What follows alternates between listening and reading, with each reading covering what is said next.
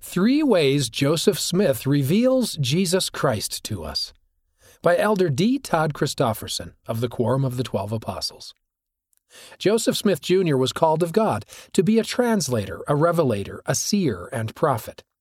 Each of these titles has particular significance, but there is no more important aspect of his prophetic mission than his revelation of Jesus Christ in our time. Every element of God's plan for the salvation of His children in time and eternity hinges on Jesus Christ and faith in Him. And since there is no salvation without Jesus, it is critical that He be revealed to mankind in His true character.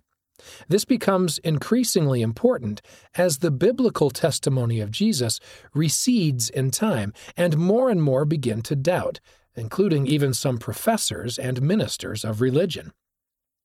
The prophet Joseph Smith is the great latter-day revelator of Jesus Christ in at least three important ways.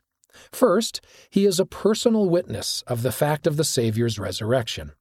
Second, he is the translator and publisher of the most forceful and complete written testament of Jesus Christ in existence.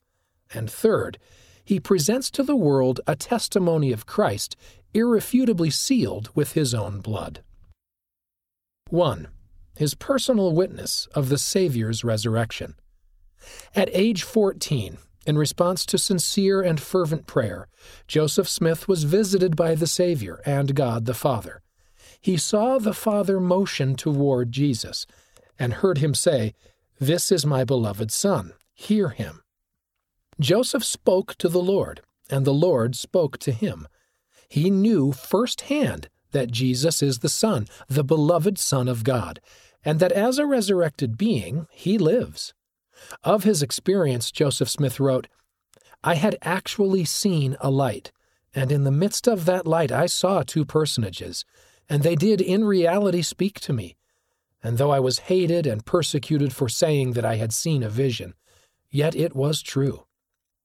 Some 16 years later, in the temple at Kirtland, Ohio, Joseph recorded, "We saw the Lord standing upon the breastwork of the pulpit before us, and under his feet was a paved work of pure gold, in color like amber.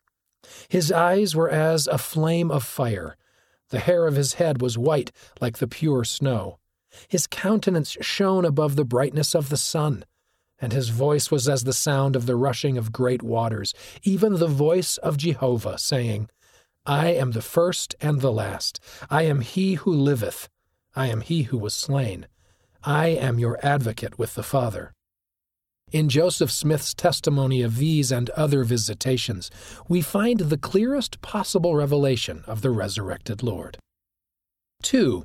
His translation and publication of the Book of Mormon. The Book of Mormon, another testament of Jesus Christ, is the single most complete and compelling volume of Scripture known to the world that attests to the divinity of Jesus Christ and the plan of redemption that centers in him. It was compiled for the purpose of convincing all that Jesus is the Christ, the eternal God, manifesting himself unto all nations. It confirms and upholds the eloquent witness of both the Old and New Testaments of the Bible. In translating and publishing the Book of Mormon, Joseph Smith has made its testimony his own. The Book of Mormon's witness of Christ is found throughout the book.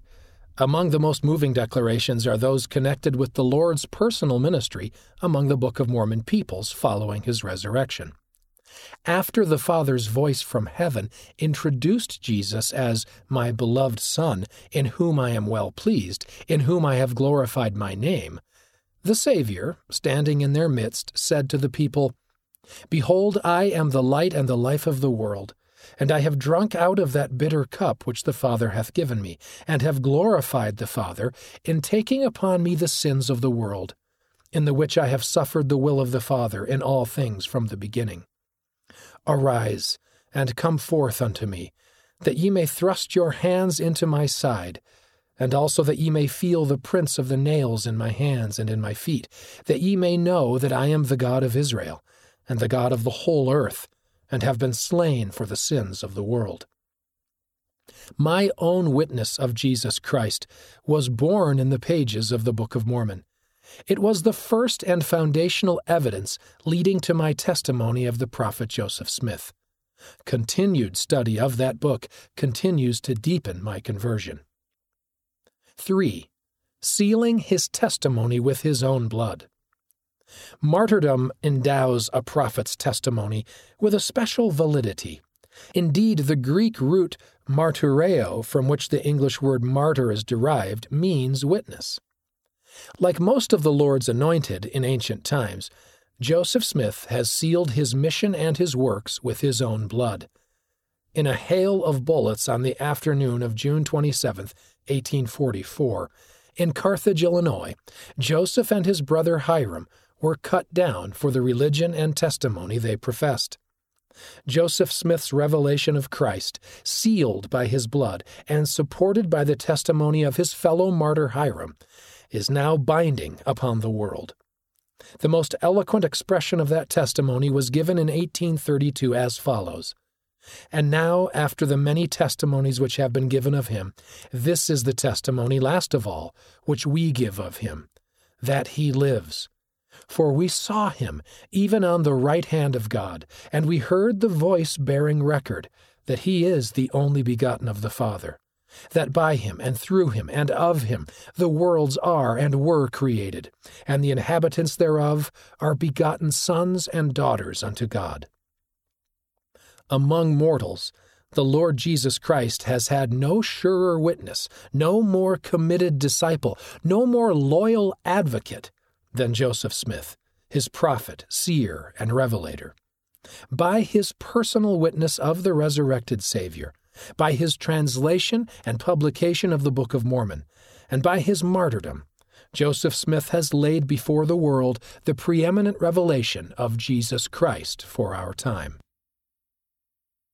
End of the article. 3 ways Joseph Smith reveals Jesus Christ to us. Read by Scott Christopher.